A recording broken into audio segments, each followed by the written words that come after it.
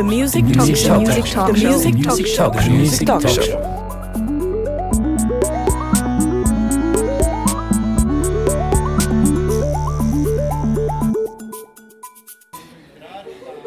Welcome and to another episode of The Music Talk Show, in which the Institutes for Musikkvitenskaps international employees mutilate their department's Norwegian name and crack open the murky mysteries of comparative musicology, musicking, and the inverted U-shape of groove.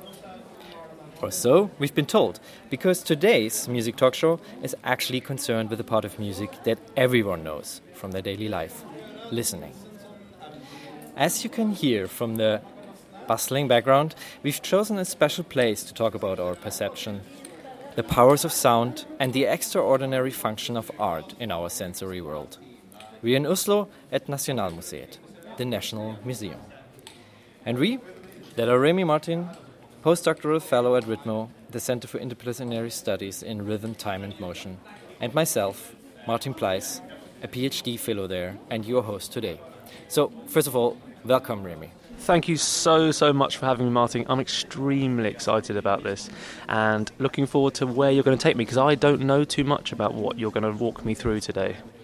That's right, because as this is as far as my thought-through introduction goes. From here on, we're going to get a little bit experimental together, because we want to take you on an audio walk through the National Museum.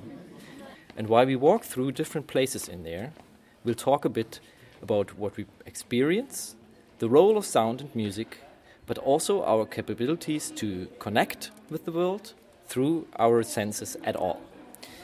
Today, everything is about meaning and ourselves, and it starts with us, the listeners, the people. And Remy, you are a people, right? Yes, indeed.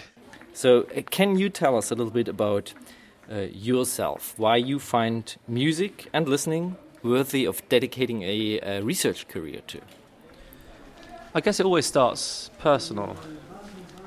It starts with the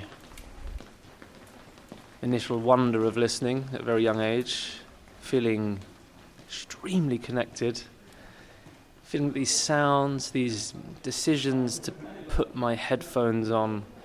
You do it just for that reason, just to experience this resonance, as I'm very interested in calling it, and many other people are. But then increasingly I got interested in understanding how on earth this is happening. Why is it happening? Again, the fine question of why am I spending so many hours with these things attached to my head, going to concerts. To experience being moved, I mean that physically, emotionally, and also to feel that connection with people. We are in a space full of people today. I'm very aware of that. And with music, you're often aware of that. You're always communing with others with music. Even if you're sitting at home in what we'd call a private listening situation, which most of us spend most of our time now in private listening situations with headphones on, you are always in a sense connected to other people. So I got increasingly interested in how is this happening? Why is this happening? And it kind of just rumbled on, on and on with various stages of education and degrees, and an increasing interest in what we might call the phenomenology, the experiential stuff of musicking as well. Went through various levels of study and PhD thesis on listening, particularly that sense of authentication we get from listening, that somehow listening to music can affirm us in some way. We talk about words like it can empower, it can affirm, we can get a sense of agency or something from this. I got increasingly interested in these kinds of things. They're increasingly complex, but I don't think we should surrender because it's complex. I think we can think in very interesting ways, and lots of people have thought in very interesting ways about how music does this to us, why we feel so connected in this way. Now, you've used the term musicking now, even though I tried to get away from those at the start. So, but I guess this one is pretty important, and we should lay it out there, unpack it a little bit. What actually is musicking, and why would you be able to do something with music when you're listening at home? Yes, the term musicking was an attempt, and Christopher Small is famous for coining this musicking, to not just think of music as a singular thing, like playing music or listening, as if they're entirely discrete activities. Musicking is this much more umbrella, inclusive term for music as an activity, in all kind of senses of that. And when we say this, what we mean is that we participate in many, many different ways in music. That's how I understand it anyway, in a very basic sense, is that for listening is not just a purely passive, receptive thing. To think of listening as an increasingly creative act or participatory thing, interactive even. So musicking aims to do that for us. And it also foregrounds something which I've already mentioned, which is that social element of musical practice or activities, whether it's playing, listening, composing as well. So much more of the participation element, this active involvement in something, or engagement we might call it, that music can afford for us in very, very many ways, in various practices as well.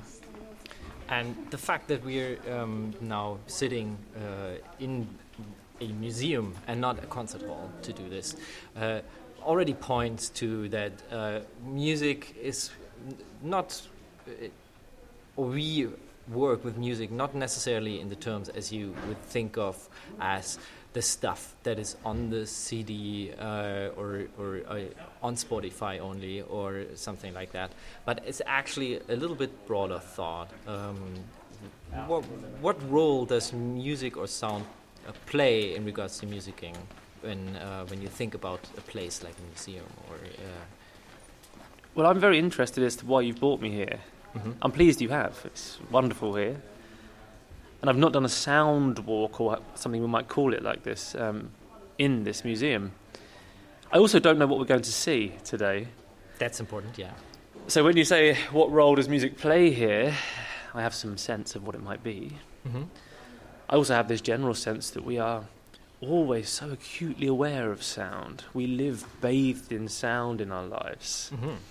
There are very many people that encourage us to think more seriously about this sonic ecology that we cannot escape ever in our lives, whether that be urban, whether that be what we might call natural sounds, environmental sounds, whether it's when we put our headphones on and suddenly the outside world is partially separated off from us as we flood our minds and bodies with musical sound.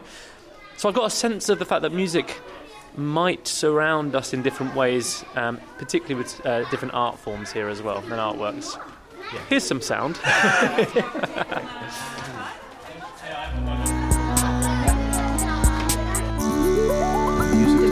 The music talk show.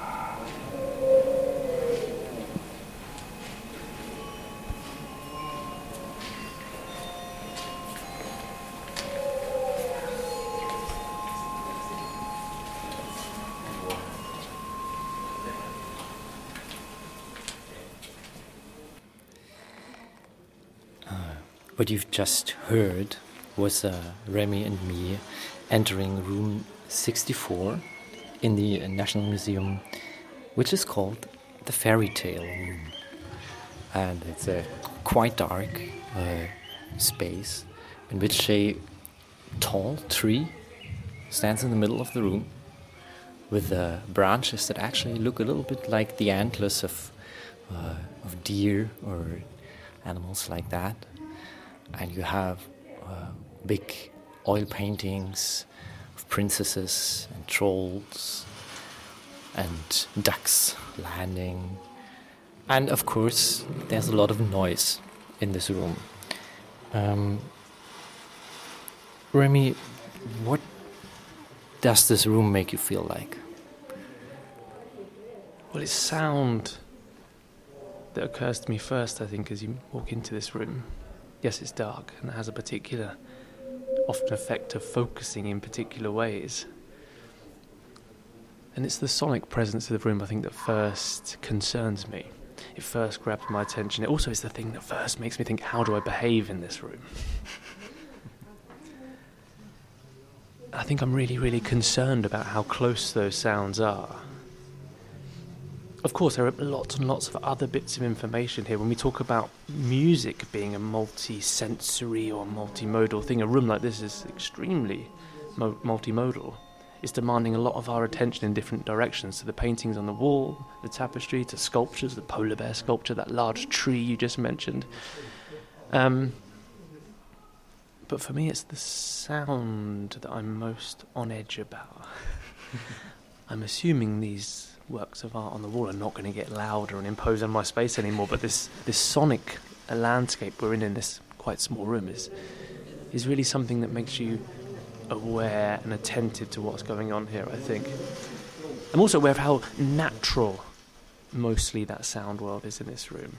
We talk about fairy tales in this room, but also that it's a very natural world we're in, punctuated then by moments of what we might call music more obviously.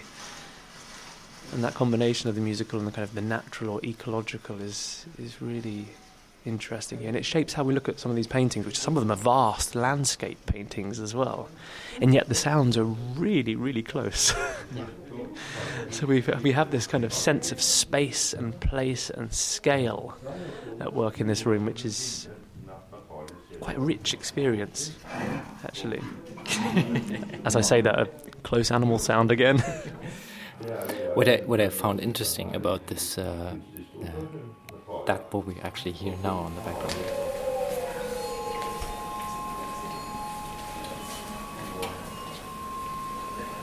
These chimes, they act almost like a jingle, like a sign that they give us immediate a hint, a point towards what is going on in this room. We associate it immediately with something. Wouldn't you agree? It's something we're pretty much used to hearing in a certain context, right? Almost certainly, especially in that we talk about fairy tale or the fantastical at play here. I think if I was to walk in and see some of these landscape paintings on the wall, I wouldn't necessarily immediately think of the fantastical or the fantasy element in this room. And as you say, that signifier, that musical sign, has for us now particular meaning often, which is that fantastical element. Hearing that sound with a sculpture of an owl, one cannot avoid Harry Potter associations, and I hate to go there straight away. We try to avoid these things. It has that in this room. It lends this room that meaning. You're allowed by accent. Okay, thank you. Because that musical element, we might say, brings a human or humanity to this otherwise quite natural space. Of course, some of the paintings, when you look closer, have human figures in them. Indeed, there's a self-portrait of one of the artists as well on the wall. But there's something about how that musical element, that gesture you just pointed out there, that signifier of a musical fantasy, brings a slightly different meaning, I think, to the room, rather than it just being what we might call a natural landscape or a sonic ecology that doesn't have that human narrative signification in some way.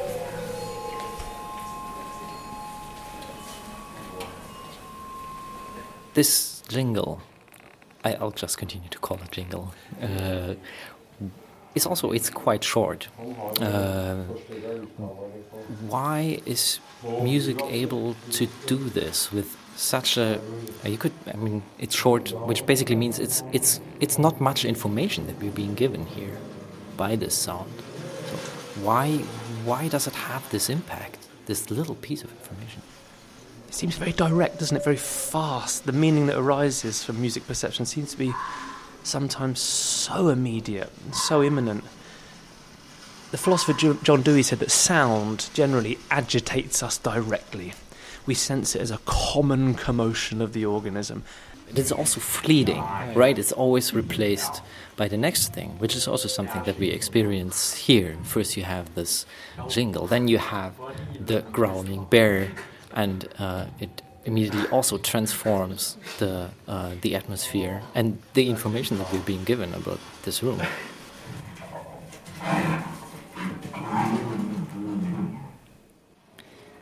Now, Remy, this is a question we will hear more often in this episode. What did you do when you entered this room? I listened, I think, firstly. Yes, there's lots of different types of art on the walls here, but I think I was really, really aware of some of those particularly close animal sounds. And also a room like this takes some adjustment. And I mean this in terms of listening, this oral adjustment, but also it's very dark compared to the room that immediately precedes it. So you have this kind of adjustment of sight and attention as well that kind of takes place here. And I think it's a combination of those two things of walking in from a fairly silent space outside to this deliberately noisy space and darker space that demands this kind of reorientation, this adjustment to the setting. I'll say that again without animal sounds looming over us. And they do have the sense of looming over us because the speaker's above us as well. That situation's quite important in this room. When you walk in, you're aware that sounds are above you. So yeah, I think I was aware of the sound firstly because sound does have a particularly direct way of appealing to your sense of how secure you feel in a space. As Marcel Koberson and Annette Nilsson say in their book on ethics and music, sound penetrates the body. So I think I was aware of the sounds as I was starting to look and reorient myself, I think, around the space. Perhaps, again, that's the musician and musicologist talking about sound first, but I think in this room it's the sonic qualities that do separate it from where we've just come from, for example. I've picked up something that the curators of the museum actually said about this kind of room, because there's several rooms a little bit similar like this in the museum. And they said these sound installations were designed to, quote, evoke the history and geographical associations of the rooms in which they feature. Now, interestingly enough, we are in a fairy tale room. So the whole idea that this has a geographical and historical pointer to its quality. What do you think about that? Like, did that work for you? Yes, absolutely. It's hard to avoid. Sense of place here is made quite explicit. You know, this is not my world. This is not the usual when I get up and go to the office in the morning on my bike world. This is something other. It is something more fantastical. And that fantasy is part of a geographical fantasy. There's an ambiguity to these forests and to these landscapes. They're not ones I grew up in, for example. So I'm, in a way, having to immerse myself in that narrative. And yeah, it does feel like it's transporting me to something fantastical, not to a certain road I know or a certain pub I know or something like that. This is much more otherworldly than that, I think. And this combination of sound and the art on the walls is doing that. It doesn't have a geographical specificity. It has an ambiguity, a spatial resonance that I think is very inviting for people as well, because we want to plant ourselves in these worlds. For the small time we're sitting in this room, we want to feel immersed or absorbed in this world, to sense what it might be like, although we know it's fantastical.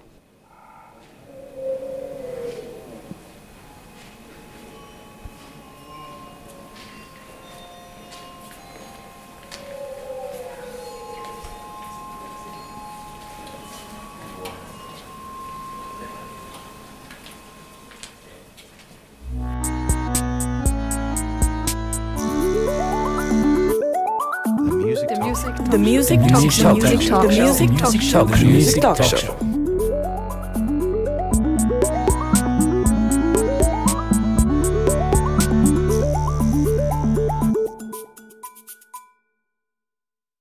Now, we've left the fairy tale room and we're actually strolling through the museum now. And we're coming to something very different. But yeah, it's basically just a corridor in front of us. So let's see what happens.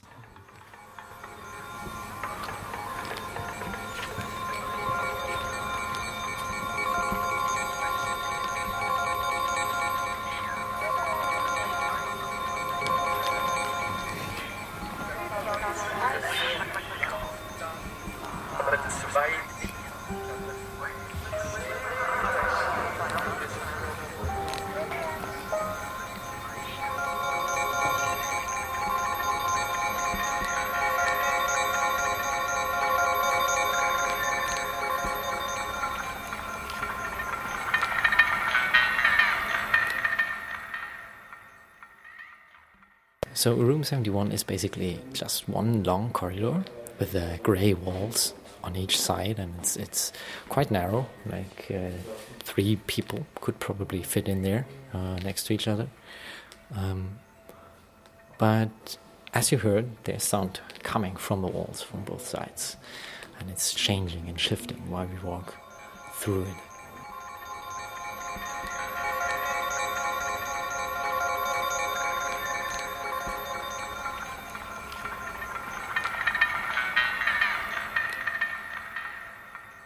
Now, the piece is actually called Mardi 8 by Reno Isaac, but there's not much more information that we are being given. There's not even a placard on this corridor that gives us the title. I got that from the website, and I guess nobody's really looking for that. Remy, what did you make of it? What is this to you? I'm implicated in this space in a way that's different to the other space. We might talk of ourselves as perceivers more obviously in that fantasy room because the sound is around us, the paintings are around us. There's no obvious way in which I'm determining what's going on. Whereas here you sense this, what we might call agency or role we have to play in filling this otherwise visually quite empty space, but sonically then quite resonant space. Because it doesn't do anything for you if you don't actually walk through it, if you don't stop, if you continue to walk, if you turn around, if you direct your attention to either side of the wall.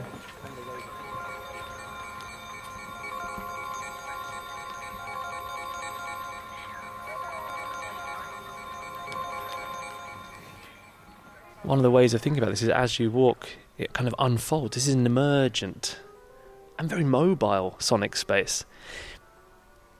Through 1 or 2 or 3 or 4 walks, you cannot get enough of a sense of what's possible in this space. You know what it demands? It demands exploration. Exactly. It demands that we lean forward, walk a bit, go back, because you go, I want to hear that sound again. And there's the piano again. There's the piano again. And you kind of miss it when you leave that piano sound. You can go back if you want. It demands an exploration of a kind that is very different, I think, to that last space. When we talked about making sense of a space, what that involved in the last space was looking at paintings, listening to these natural and musical, as we might call them, gestures, and kind of trying to find some unity in that, some theme. This is not the case here. Mm-hmm. It is not a signification of a particular meaning, fantasy or fairy tale here. We are not in that space. All we are doing is making some contact and sense of what we're experiencing right then, I think.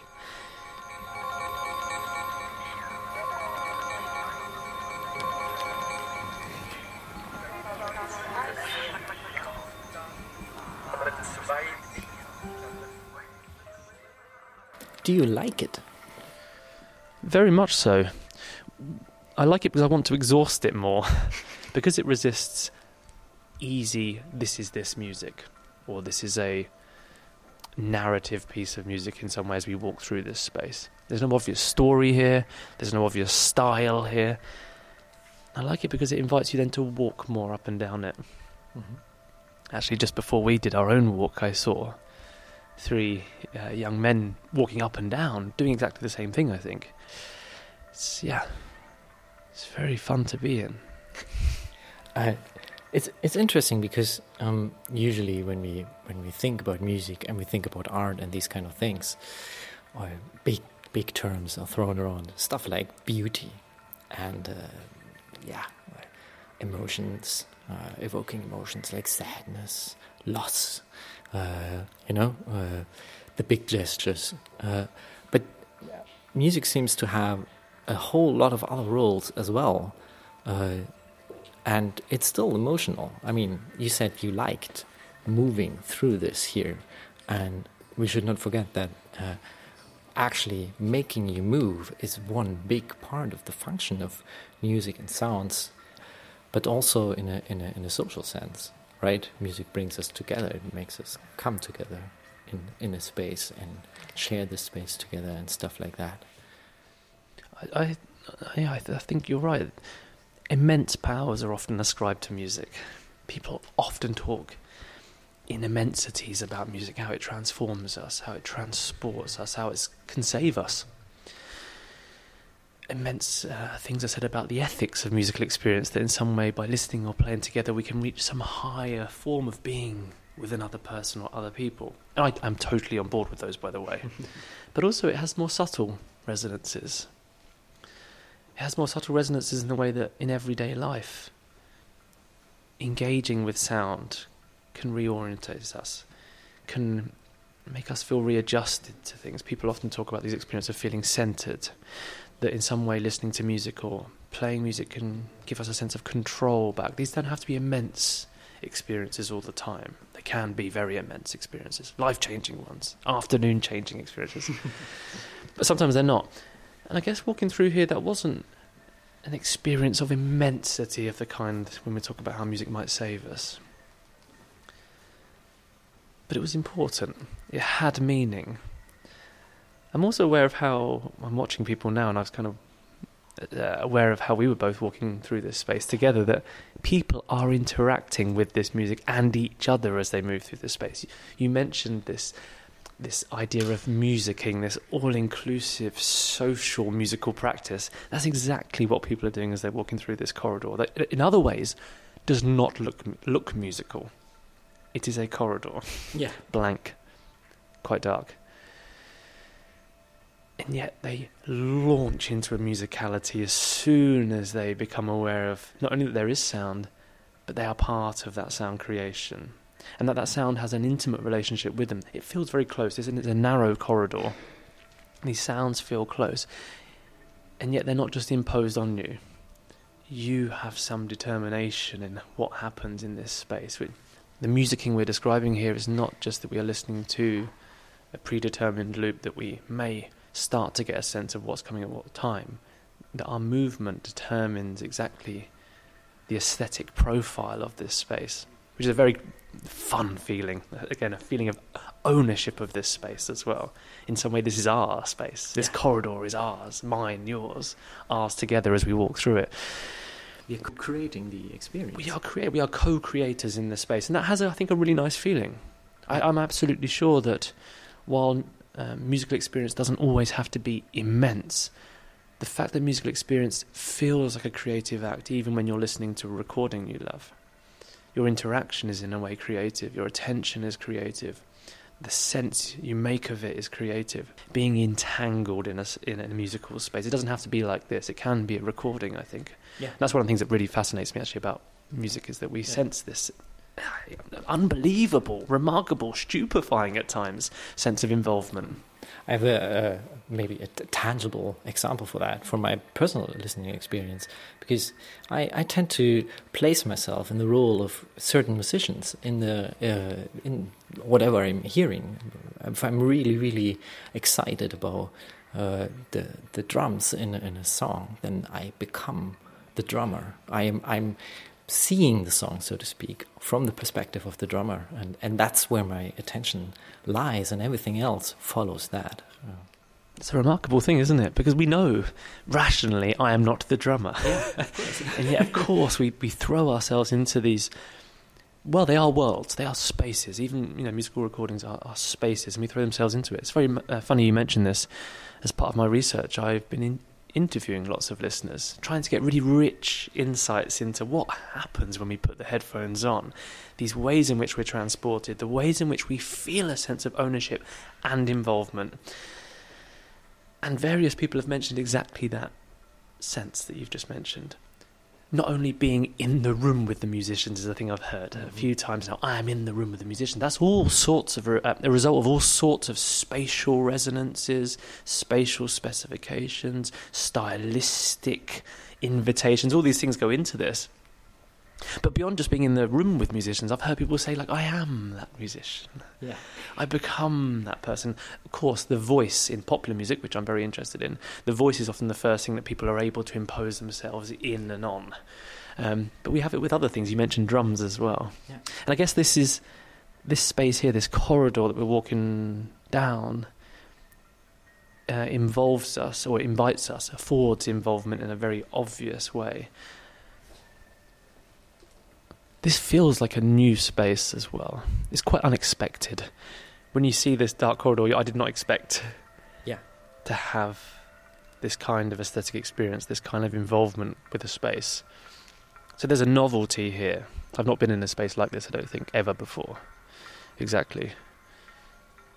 The newness of it is demanding as well. It's quite exhausting. I want to see what's going on, what I can do in this space.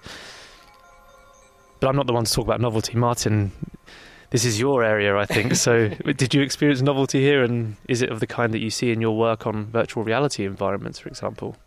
Yeah, I mean, I did. The kind of work I do is trying to find out how people react to an environment like this, actually, where everything is at all not obvious.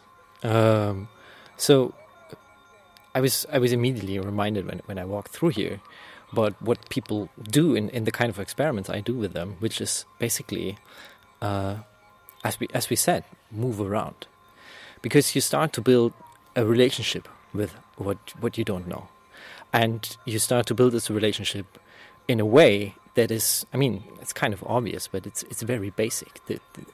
It's like the most basic things that we know and how we relate to the world, and that is stuff like spatial relationship. And then other things like how can I change the environment? Which is interesting because people usually don't ask at first, what is this about? But what can I do in here? And I think we can see that here as well. It's like people don't stop in this corridor and start talking to each other. What are you hearing? What do you think what this is? No, they just walk around and they put their head close to one wall, then to the next. Then they're surprised about how loud a certain spot is and stuff like that. So it's about them and their possibilities to act with this thing. And I mean, we're talking about moving, but what moving here is basically is perceiving, right? So you're moving in order to hear something differently. And usually when we think about perception, about using our senses, we're talking about this like it's something passive, something that just happens, that our body does while we're concerned with the real problems of the world, like mathematical problems and things like that. But I think that's not true. It's like perception is something that is very active and very... It doesn't work without us taking action. It's the same thing when you walk at a picture at a wall. It's like, where does your gaze go? Where do your eyes wander? It's the same thing. It's more subtle. It's very visible here, of course. It's also exhibited, basically, right? It's, as you said, we can see the other visitors. So I think I take a leap here and guess that the artist intended this to be a space where you can also observe other people doing the same thing. Which, by the way, is why people, scholars like Nö, would call this piece experiential art, because we can observe ourselves perceiving something here, experiencing art. That's it. It's the possibilities for action, deeply embodied action, which makes me think this is a really good example or exemplar experience of what we call embodied music cognition. Mm-hmm. This is a space where that comes to the fore in a delicious, empowering way.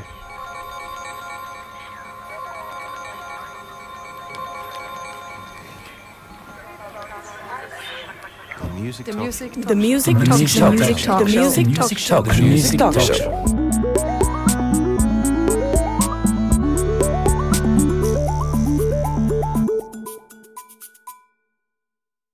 So we've ventured forth through the museum, and as we continue on the second floor, actually, so we have been in the modern art section of the museum the whole time, and we're getting more and more abstract. We're now entering a secluded space, one that is dedicated to one piece only. So let's hear what's going on in there. Trafikkproblemvenner, eller problemtrafikkvenner, eller problemvennetrafikk. Her er det så mange muligheter. Nå har jeg som sagt, jeg forlot mitt rom for 7 dager, og lot i hendene.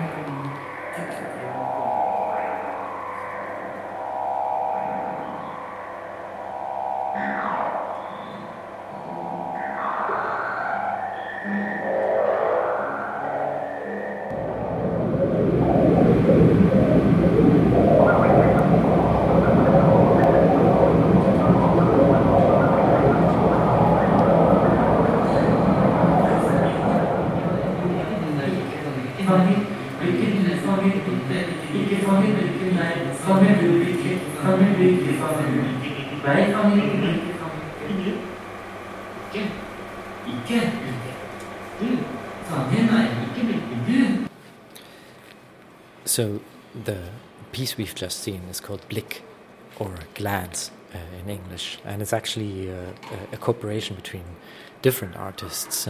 You have a composer, you have a sculptor, and you have a poet. Again, the first question would be, when we entered this room with the large mirrors in the center and colorful circles who are turned by motors in front of these mirrors, and sound again washing from above. What did you do? What was the first thing you did in there? It's difficult to say. It's a demanding space, actually. It's a difficult one. You mentioned as we were approaching, this is going to be a more abstract experience, and I think that's at the heart of the kind of ambiguity of that space. This is one of the funny things, actually. You asked me now, we've only been out of there for a minute, and now we're talking, but already accessing what that initial experience I had is quite a difficult thing. It's one of the problems we face in our research. We're trying to make people access and describe and report experiences. It's hard. So now I feel on the spot. I think it was firstly a voice. I assume that was the poem that was being read on the audio recording. It's very difficult. I only speak a little bit of Norwegian, so following what was going on in the audio recording was quite difficult for me, and yet I'm very, very aware of the voice. One of the reasons why I thought it would be interesting to go into this room in particular was exactly that chaos of sensations that is going on in there. It's, by the way, stylistic, it's not a chaos. It seems a very clear room, but if you think about and start to talk about what you actually perceived in there, it becomes obvious. It is chaos.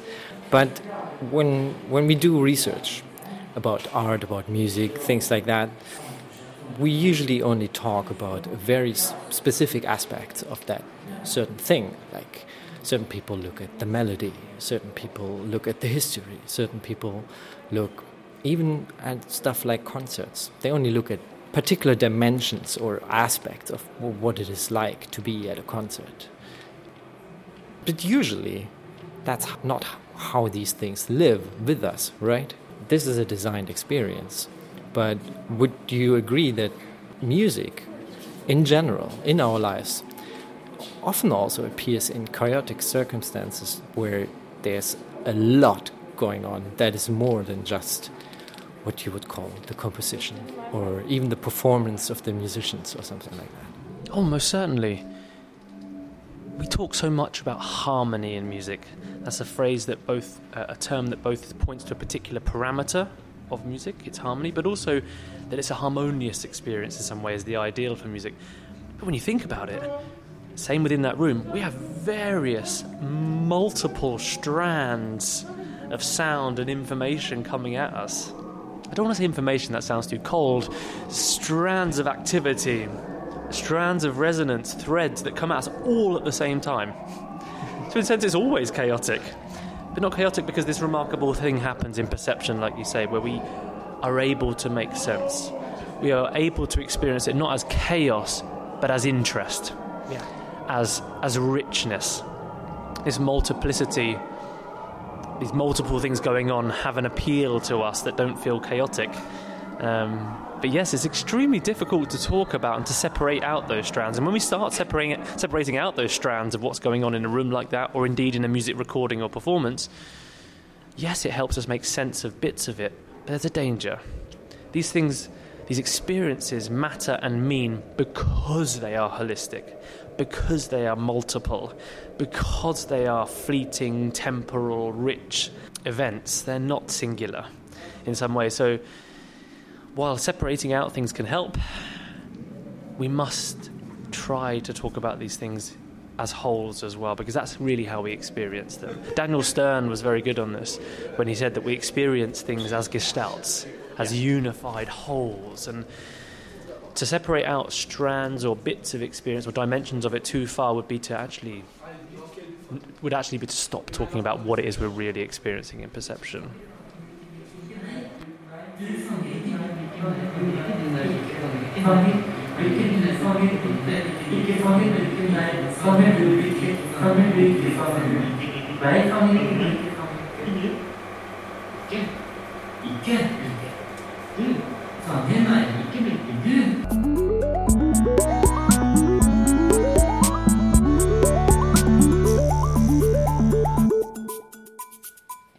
So we've almost reached the final destination of our little journey in the National Museum.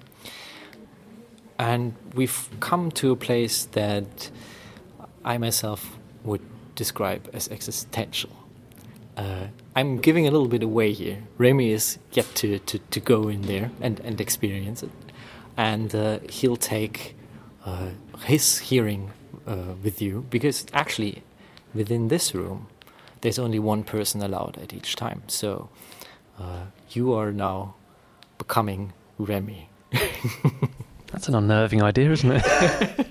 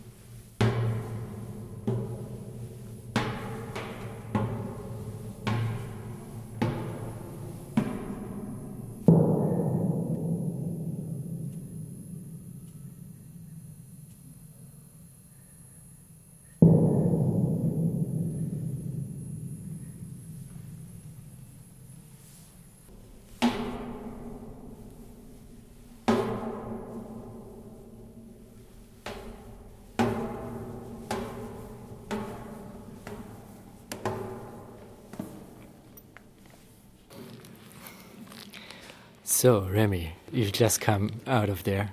I think you have to describe what actually happened there.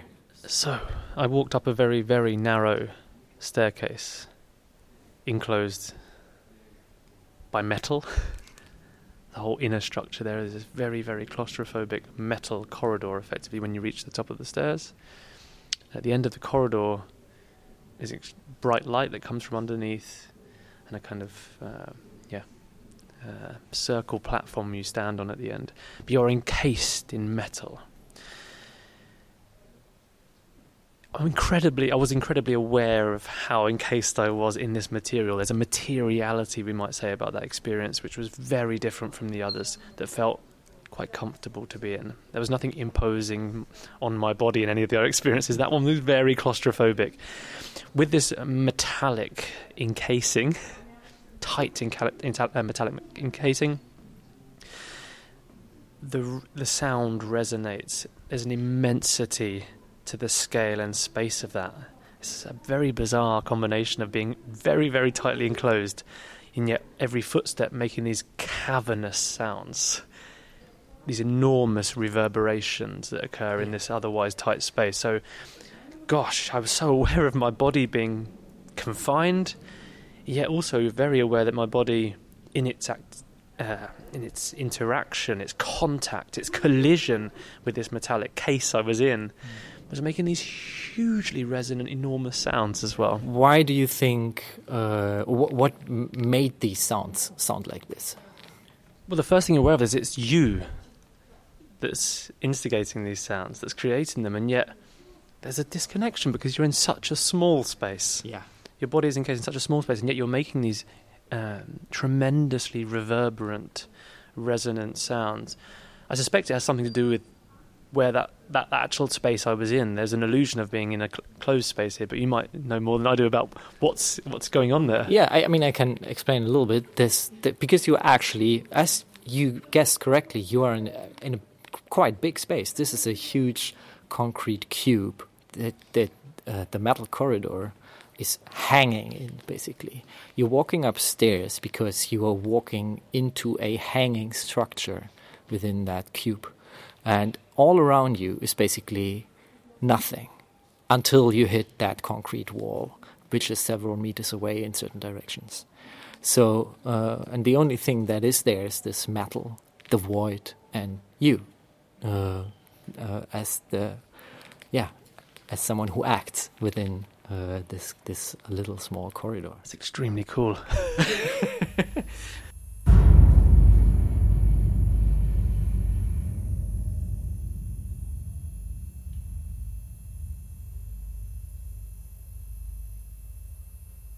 But what I also found striking is, I mean, of course you have a lot going on for other senses as well. You have the light in there. It's extremely warm as well. Yeah, it's warm. Yeah, absolutely. And you have the feeling of the metal everywhere. It's a little bit resonating, the whole thing, in terms of like tactile. If you take a step, you feel the metal giving away a little bit. But the most information you get about the space is from sound. Because you actually feel this contrast, right? You feel this is narrow, but something else is going on here, and I can hear it. We think our senses are something nice, something that gives us pleasure, something that is... but we are the thinking animals, the speaking animals, the musicking animals. And we are still, with our listening...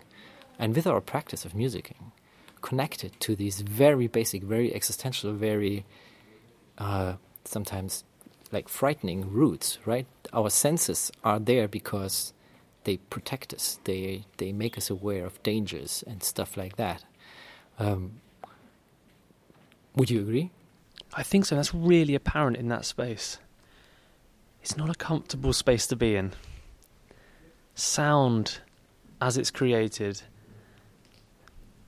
simultaneously created and perceived in that room, is an indication of that fragility, of that vulnerability. You mentioned in the walk down the corridor that where you determine the music, as it were, that there's a possibility for action. It makes you want to reach out to that space and world and create something with it. In there, it makes you want to do the same thing, but you're very aware that might be a dangerous thing. Okay. There's a vulnerability, I think, to the body and to existing in this small and yet remarkably cavernous space, warm, claustrophobic space, that makes me aware of an insecurity, I think, in what I'm doing in that room as well. Have you ever had musical experiences that were kind of similar in how dangerous or even like just... existential than they felt? Oh, certainly. And in performance, I'm thinking of an example that now has given me pangs of anxiety just thinking about it, remembering it. I did some work playing in what we call pit bands for theatres, so playing the guitar in a large orchestra that plays for the show on the stage. That was extremely nerve-wracking. There's a nakedness as soon as you go into that first rehearsal. that I found extremely anxiety-inducing actually at the time. There's something existential and very revealing about making sound in front of other people. Mm-hmm. That's, of course, very different. In this small metallic space, I'm the singular being in there, which has its own existential and kind of nervousness about it. But often music, as I mentioned various times, is a deeply social thing, profoundly social event. So playing with other people sounds like a strange thing to say, that playing around lots of people would make you feel kind of danger or an exposure or a nakedness or a vulnerability, but it often does. At the same time, and this is music's wonder, particularly my experience of playing it, is that alongside this vulnerability, this exposure, your contribution to a collective sound is incredibly affirming, supportive, encouraging, empowering at the same time. And it's not just about playing. Listening can do this too, actually. I think listening to music can put us in very vulnerable situations. We know we use music for all sorts of complex reasons, not just to lift our mood, but to plumb the depths of our feeling often, you know, which can be a very vulnerable thing. In some of the research I've done, talking to people about their listening experience, they talk about listening to music as an extremely, sometimes overwhelming thing, that listening to music is too much. Yeah. There is too much possibility for sense, for feeling, for vulnerability, for evocation of feeling and memory as well. So yes, music can be immense. Yes, music is often seen as a positive force in our lives. Aesthetic experience is transformative in all those good ways. But also there's a risk to it.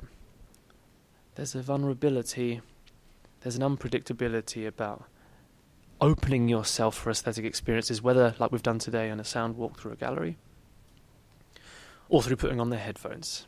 Yeah.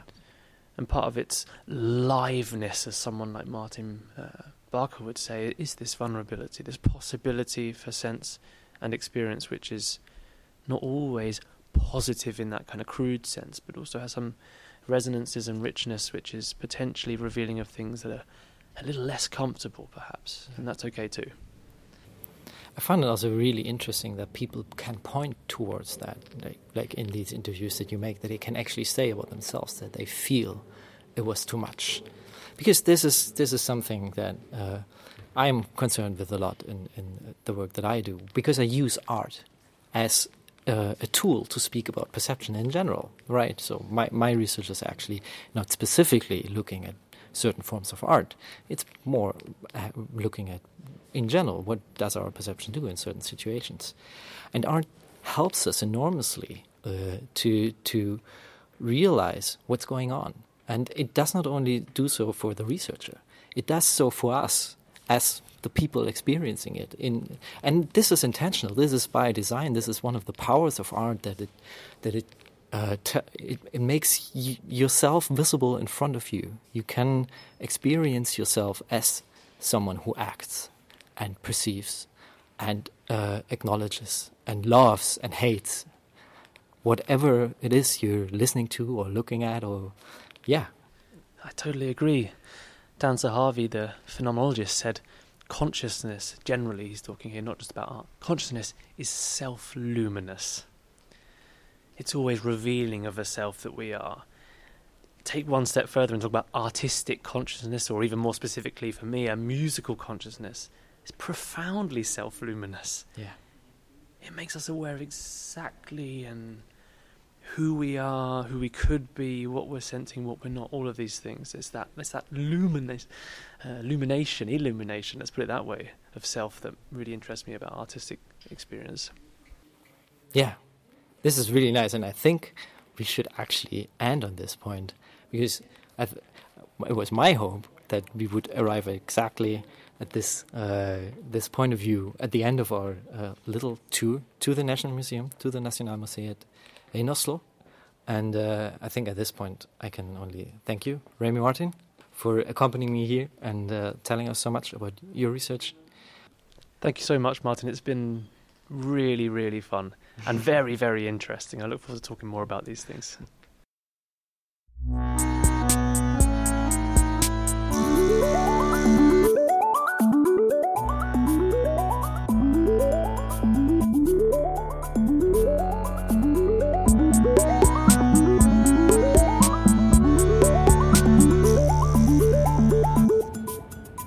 that's it. We're back outside of the museum. Thank you for accompanying us on this little journey, this little sound walk through the Nasjonalmuseet in Oslo. I want to thank especially Remy Martin for participating in this. And one should also mention Nanette Nielsen. She's an associate professor at EMW and RITMO, and her work is very much concerned with the same kind of questions that we discussed here today. And she's basically our boss. So thank you, Nanette. And if you're more interested in discussions around music and things like the ecology of music, the phenomenology of music, which means basically how we experience art and music, and how emotions work, how affect works, how we use things like music and sound as meaningful relationships in our life, then look us up. At the meantime, we are going to enjoy the nice Oslo weather, hear some seagulls, hear some trams, hear the ferries arriving and departing right here from the Nasjonalmuseet, and we wish you a very nice rest of your day.